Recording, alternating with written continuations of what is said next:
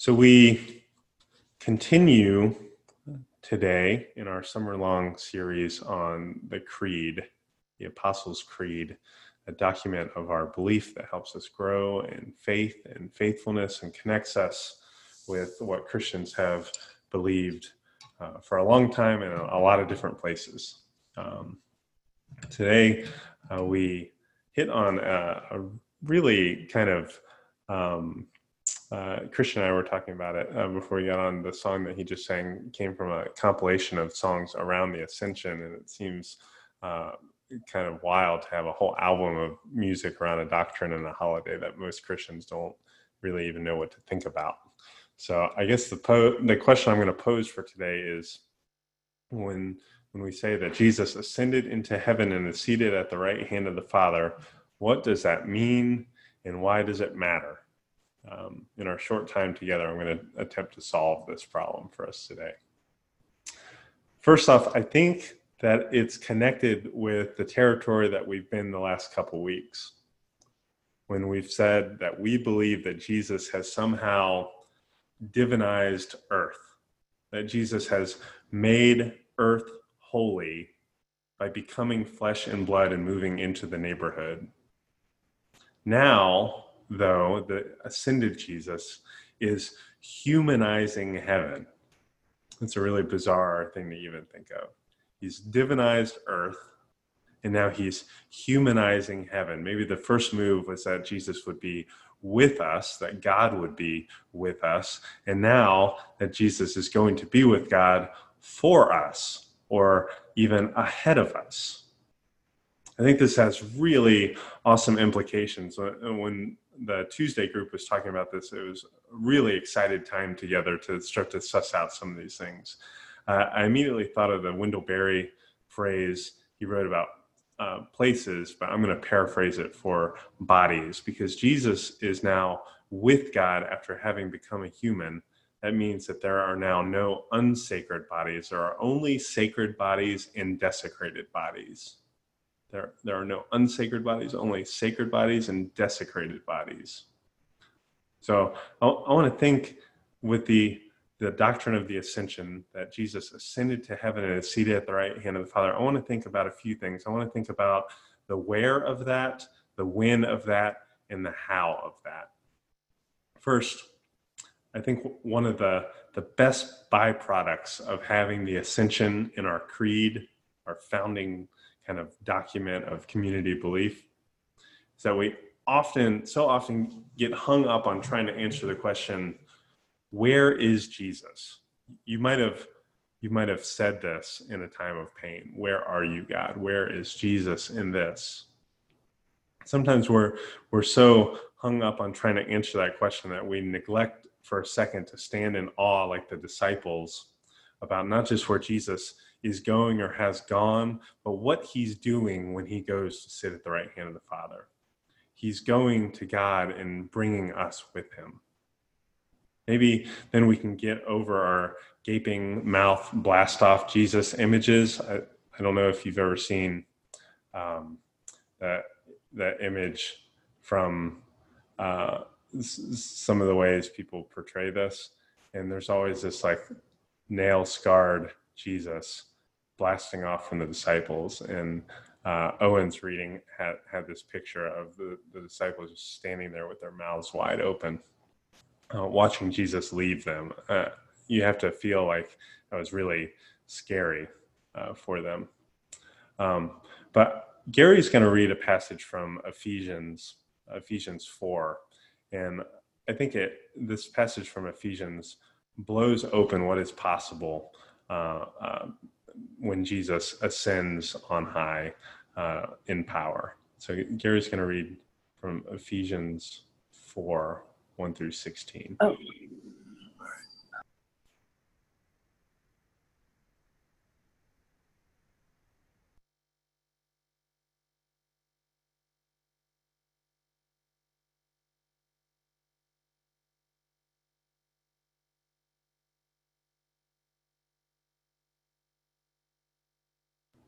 We might be having some technical difficulties. You are one body and spirit, just as God also called you into one hope. There is one Lord, one faith, one baptism, and one God and Father of all, who is over all, through all, and in all. God has given his grace to each one of us, measured out by the gift that he has given by Christ. That's why the scripture says, when he climbed up to the heights, he captured prisoners and he gave gifts to the people. What does the phrase "he climbed up" mean if it doesn't mean that he had first gone down in the lower regions of the earth? The one who went down is the same one who climbed up above all the heavens so that he might fill everything. He gave some apostles, some prophets, some evangelists, some pastors and teachers. His purpose was to equip God's people for the work of serving and building up the body of Christ until we reach the unity of faith and knowledge of God's Son. God's goal is for us to become mature adults, to be fully grown, measured by the standard of the fullness of Christ. As a result, we aren't supposed to be infants any longer, who can be tossed and blown around by every wind that comes from teaching and deceitful scheming, and the tricks people play to deliberately mislead others. Instead, by speaking the truth with love, let's grow in every way into Christ, who is the head. The whole body grows from him. As it is joined and held together by all the supporting ligaments, the body makes itself grow in that it builds itself up with love as each one does its part. Perfect. Thanks, Gary. Good word. But you see, quickly, we go from the Acts passage that has this sort of blast off Jesus imagery, and then we move in Ephesians to something that's a little more complicated, a little more difficult to understand just how Jesus is still present with us. I think of this piece of art by an Aboriginal artist in Western Australia named Shirley Purdy, and she's painting this painting with actually the earth that she knows, with the literal earth that she walks on. She dug up ochres from West Australia and mixed them with glue and applied them to a hewn canvas from the things of her homeland. And so this image features the Christ figure, Gambuni, and it's Gambuni ascending by actually descending. that in their imagination, which is not complicated by like the 2 or 3 level imagination that we have of like earth, heaven, hell. We have like 3 layers with like, if you picture like an elevator, you could press buttons to go up to heaven or down to hell. In the Aboriginal imagination, that doesn't really exist. So for them, it makes most sense for Jesus to ascend, to depart from us, to become all the more present to creation via the earth. So for this artist, Jesus ascends by descending, by going down, down, down, and by being among us. It's hard to imagine for this culture, this Aboriginal culture, who believed in this and pictured that Jesus would be right on all of our level. It's hard to imagine them being bound up in some of the practices that us in the West so often are guilty of, to strip and to scar creation in exchange for consumption or gain. When you think that Jesus is in your midst, we all act pretty differently when we believe that God is on the is at the table. And so you see this in other cultures and in their art and in their practice. I think C.S. Lewis says something similar. Again, this is with the where Jesus is, connecting Jesus's descent to the dead and ascent as 2 sides of the same coin. C.S. Lewis pictures a diver, and he says, he pictures Jesus as a diver, quote, stripping off garment after garment and making himself naked, and then flashing for a moment in the air, and then down through the green and warm and sunlit water to the pitch black cold, freezing water, down into the mud and slime, and then up again, his lungs almost bursting, back again through the green and warm and sunlit water, and then at last out into the sunshine, holding in his hand the dripping thing he went down to get.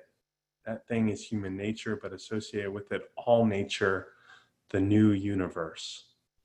So we see this imagination for the ways that ascent and descent are connected, because it's Jesus diving deep down to grab onto us, as we said last week, to grab us by the wrist and then to pull us up.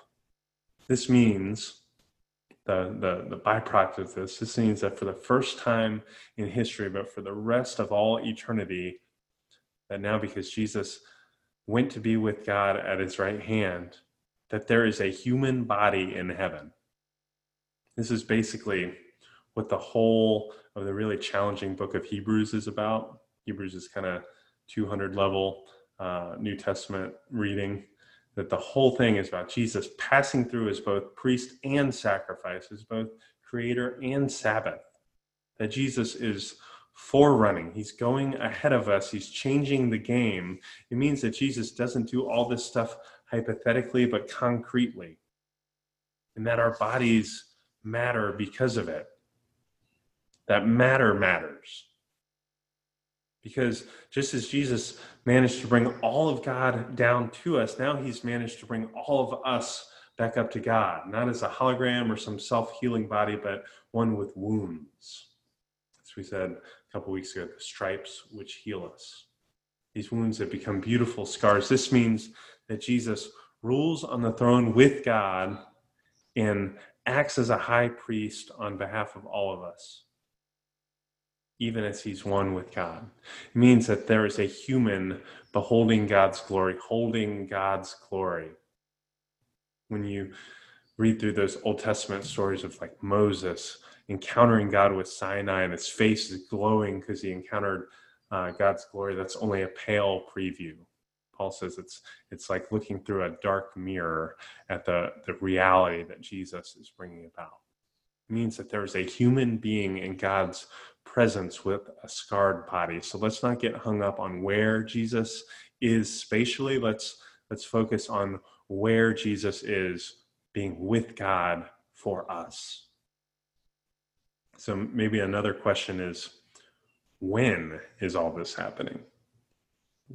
What does the ascension mean for when Jesus's reign and rule comes? It means that Jesus is with the Father even now.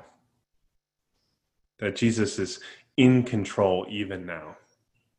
It means that Jesus being in control is over us and in some sense apart from us. And this should give us both great comfort and great pause. It means that there really is truth to the idea that if something massively bad happens, or really something good, but we usually think about it when something bad happens, like an election or an attack or a diagnosis or a global pandemic or something like that. It means that God is still in charge.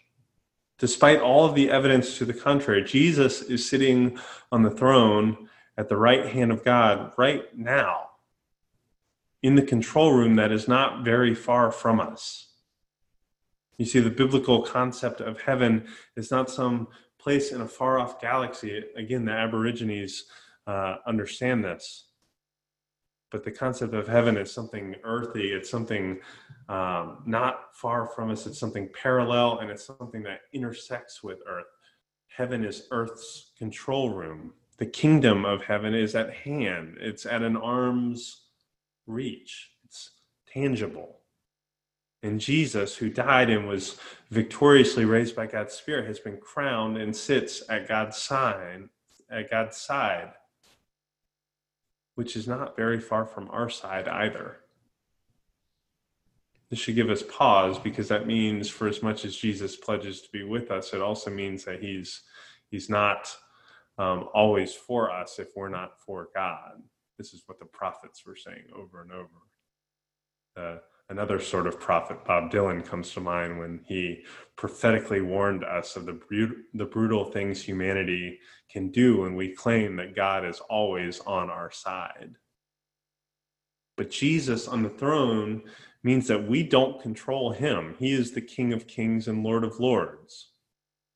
I'm reading the Chronicles of Narnia for the first time with Noah and Titus, and we haven't got there yet, but I know enough about the story to know that one of the characters talks about Aslan and claims that he is good, but he's also a lion. There's a power and a goodness, and there's also a danger. And that's a little bit of what's happening with Jesus on the throne for us, but apart from us. The cross recalibrates the world, and it puts the powers and principalities that act like their control on notice. Our best response to this reality is repentance. It's awe and joyful obedience. We should fall on our face in worship, and then we should get up and get to work setting this world to right, not as agents that are free to ourselves, but as God's set right people setting this world to right, bringing God's kingdom on earth as it is in heaven. This means also that Jesus is praying for us at God's right side. He's acting as a high priest for us. And this doesn't really translate well to our society. We don't have a public office as a high priest, a professional advocate for us. But if Jesus is our high priest, I think this makes us kind of evaluate some of our prepositions for prayer. Have you ever considered that Jesus is praying for you right now? When Jesus says, or when Paul says about Christians who are in Christ that we should pray without ceasing, part of that goes beyond our own abilities and just relies on the Jesus that is always at the right hand of the Father and is always praying for us. Have you ever thought about the structure of your prayers? I certainly think that the Spirit is our best translator who can figure out what you're really praying for, even when your words fail. So you don't have any excuses for not lifting a prayer to God, even if it's clumsy or even if you don't know what to pray for, because the Spirit is praying for you and in you. This week, consider how you pray. Consider these prepositions that you are praying in the Spirit. The Spirit is your enabler, your organizer, your puller of prayers. You're praying to the Father who creates and recreates and who gives good and perfect gifts. And you're praying through the Son, and all of this interaction is seamless. The Son sits at God's side and is genetically able to ask for things in the Spirit to the Father through the Son. Another implication of this, if Jesus is our high priest, it means that, that if you want to bring someone to God, you should be praying for them. If someone is suffering or if someone is far from God, you should be praying for them, because you are bringing those requests again in the Spirit to the Father through the Son. You're bringing them by your prayer into the very Trinitarian life of God. If we remember well, we remember that before you ever came to God, you were brought to God by Christ. He keeps bringing you there, even now. So that when we pray, we are participating in this reality. We are becoming priest under the great high priest. And this is one of the best and first ways of bringing people to God, even as we work with and for them. Maybe you're nodding your head in agreement that this all sounds really good, but wondering if it's really true, if it's really happening. If when it all comes down to it, if Jesus could really possibly be in charge in this messed up world. Sometimes we look around and we don't really know who's in charge. It seems like all sorts of bad things and bad people are running the show. There's this really cool word in Greek called proleptic. It means you're kind of ahead of yourself. And so there's something proleptic about this rule. It means it's happening ahead of time. That despite the fact that Jesus is indeed sitting at the right hand of the Father, ruling over creation, that creation hasn't quite caught up with that massive reality, that creation is groaning to catch up. This week, I considered how this might be the case with those Juneteenth celebrations. And something that is true, that our world is trying to catch up to. First off, the actual holiday kind of marks that lag. The whole holiday is about a lag between the announcement and the enactment. You see, Lincoln's Emancipation Proclamation happened on September 22nd, 1862. The end of the Civil War didn't happen until April 9th, 1865, almost, 2.5 or almost 3 years later. And Juneteenth marks the reading of the Emancipation Proclamation and the subsequent Jubilee in Galveston, Texas on June 19th, 1965. Despite what was true almost 3 years earlier, Juneteenth remains an important marker for the continuing unfolding of that reality. The slaves were already free. That they needed to hear it proclaimed, and they needed to enact that freedom. Texas needed to catch up with what had already been long true. And many in our current Black community still see the reality of the Emancipation Proclamation as incomplete and unfolding more than 158 years later. Our country is still trying to catch up to its stated goals. This is something like the kingdom of God in our midst, invigorated by the truth of Christ's presence and power in our midst, but lurching toward to reflect that shalom reality more wholly. What was true is true and will be true. We're just trying to fill in that truth. That is what lives of faithfulness do. We struggle against the powers and principalities which seem so strong, which deal death, which meddle in the affairs of flesh and blood, but are ultimately powerless phonies compared to the Lord Jesus, crucified, raised, and seated at the right hand of the Father. So when we ask when about the ascension, right now, still, and still to come, all of those things are true. And finally, the how of the ascension. And I think this might be the most explosive and exciting part. The passage that Gary read in Ephesians is a callback to Psalm 68. It's kind of an anticipation of Jesus as the ascended Lord, crucified and resurrected, who sits powerfully at the right hand of the Father. The psalm opens up with this anthem that is full of power and war imagery. As Ken read earlier, may God arise, may his enemies be scattered, may you blow them away like smoke. And then the psalm later speaks of God's chariots numbering in the 10,000s. Remember, these psalms are songs. So this is Wagner, this is Toby Keith, these are tough songs of God's power. But then Paul remixes it. Paul subverts it in just the right way because Jesus subverts that picture. Where the original had Jesus ascending on high to take many captives and receive many gifts, you see a conquering king would conquer and pillage, and all the things that were taken from people would be laid at that king's feet.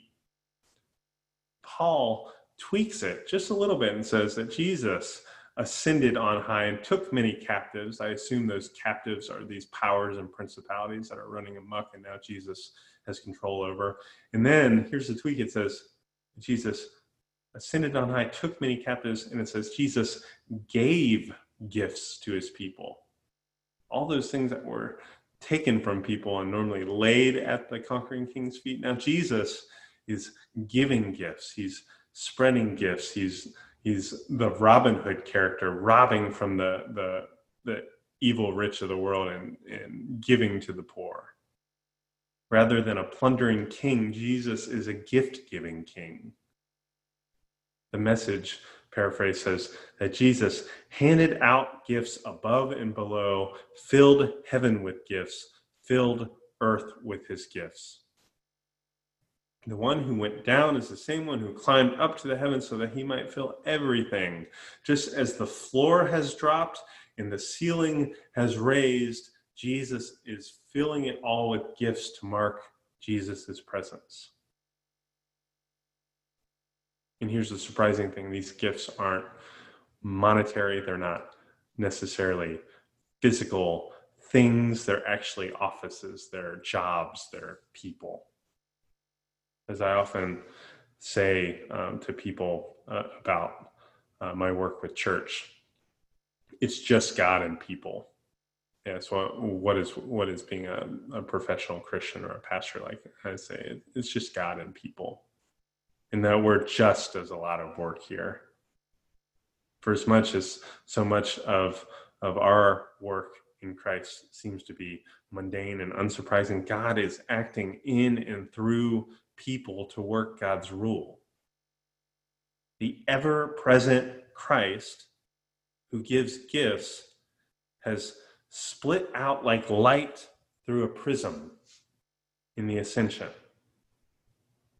Has split out all these different gifted abilities and personalities and callings. We are so often looking forward to or expecting Jesus to work in our lives or in our world through like laser beam focus, when most often God works through refracted light, through all sorts of different expressions. Ephesians 4 talks about these expressions, and I'm not positive these are the only ones, but these are the ones that Paul focused on.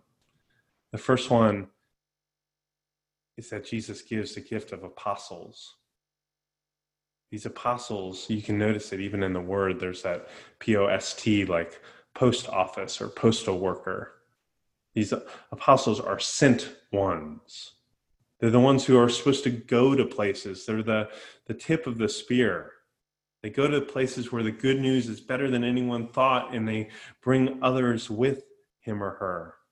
Apostles are pioneers. They're entrepreneurs. They're ones who aren't satisfied with the way things are or where they are. They're ready to go. Maybe you've known some of those people. Maybe you are those people. If you're not those people, they can be kind of annoying.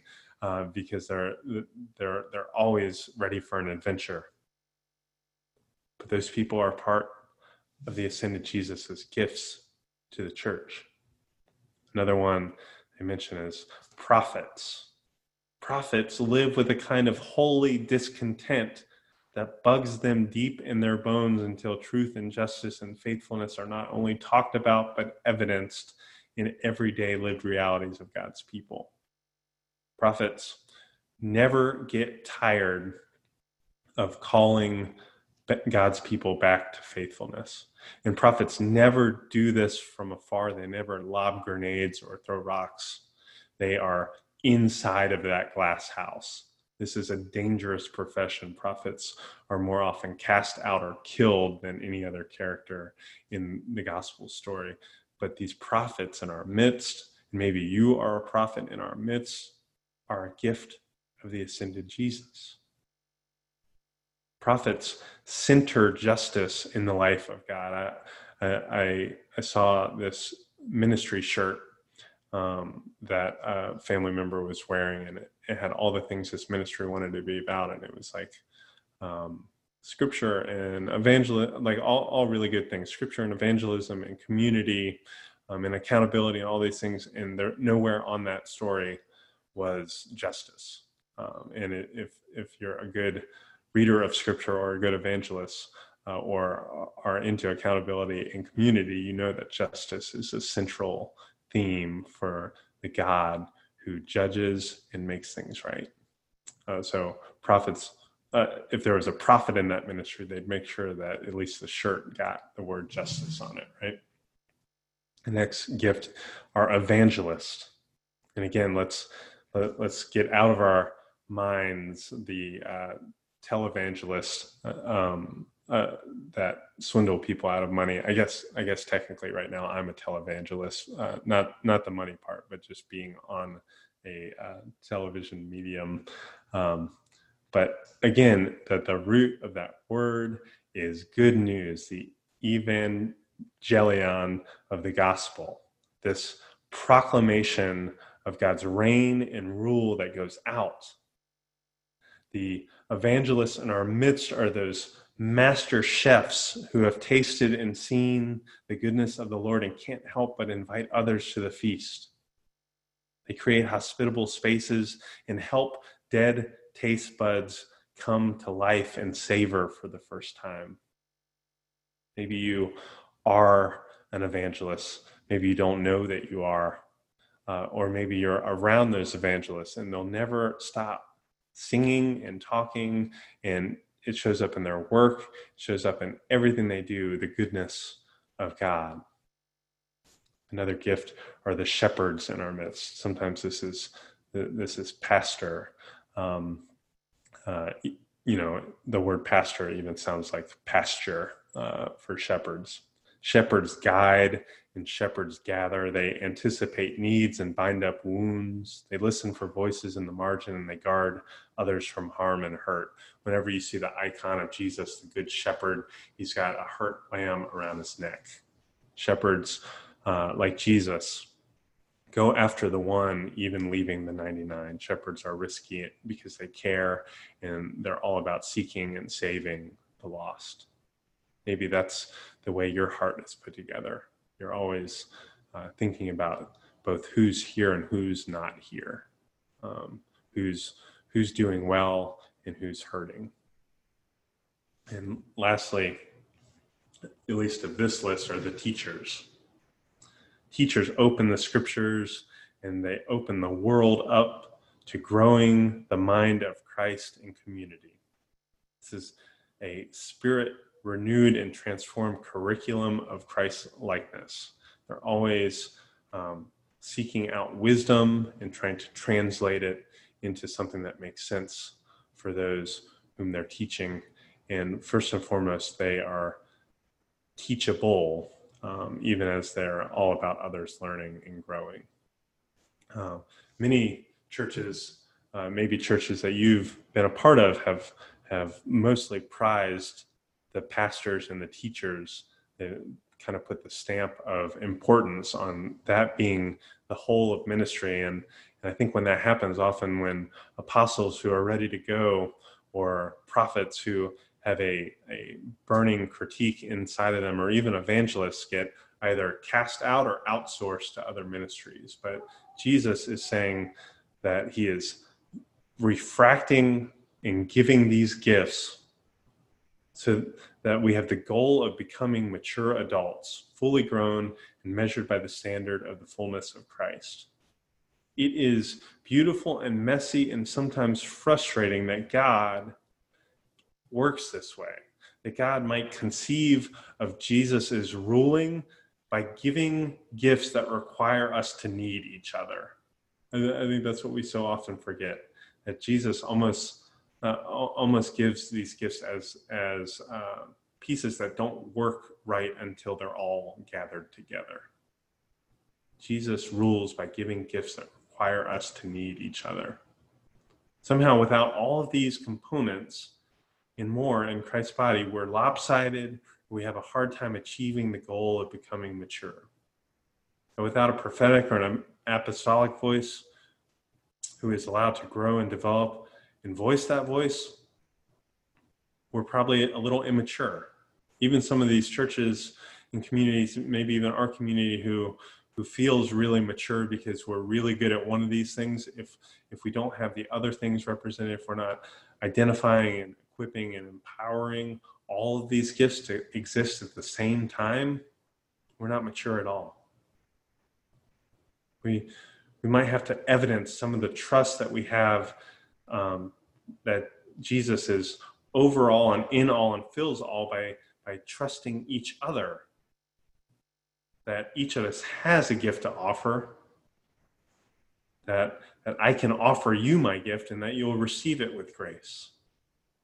We can trust Jesus, the giver of gifts, by offering and receiving each other's gifts.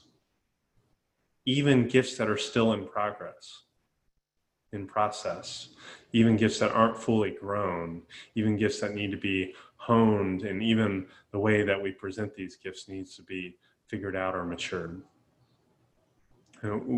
We also need to be on the lookout together for gifts that are undervalued or underrepresented.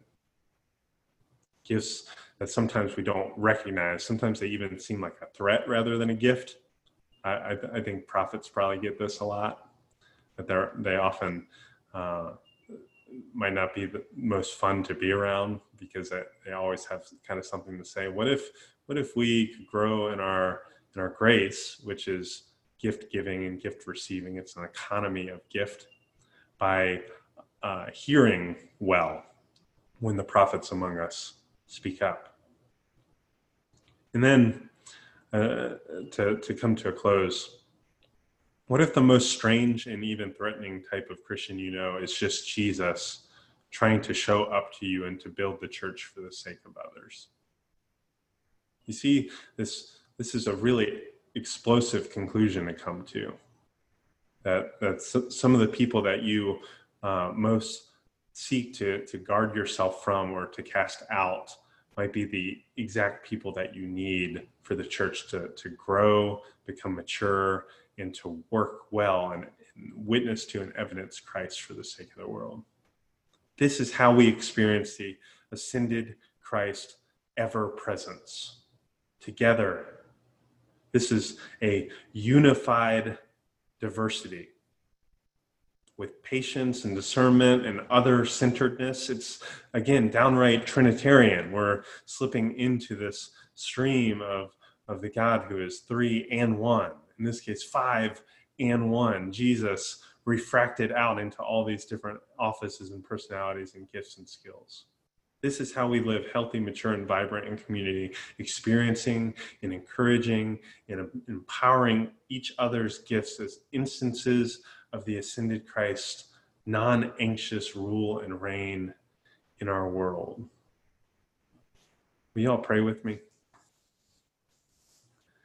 Jesus, I give you thanks for not only your power, but your creativity. You've given us everything we need to not only to survive, but to thrive. You've given us each other. You've given even the small church community that is scattered during this time of pandemic. You've given us everything we need. You've given us so many gifts. Help us be grateful and generous with these gifts. Help us steward them well and use them wisely and frequently.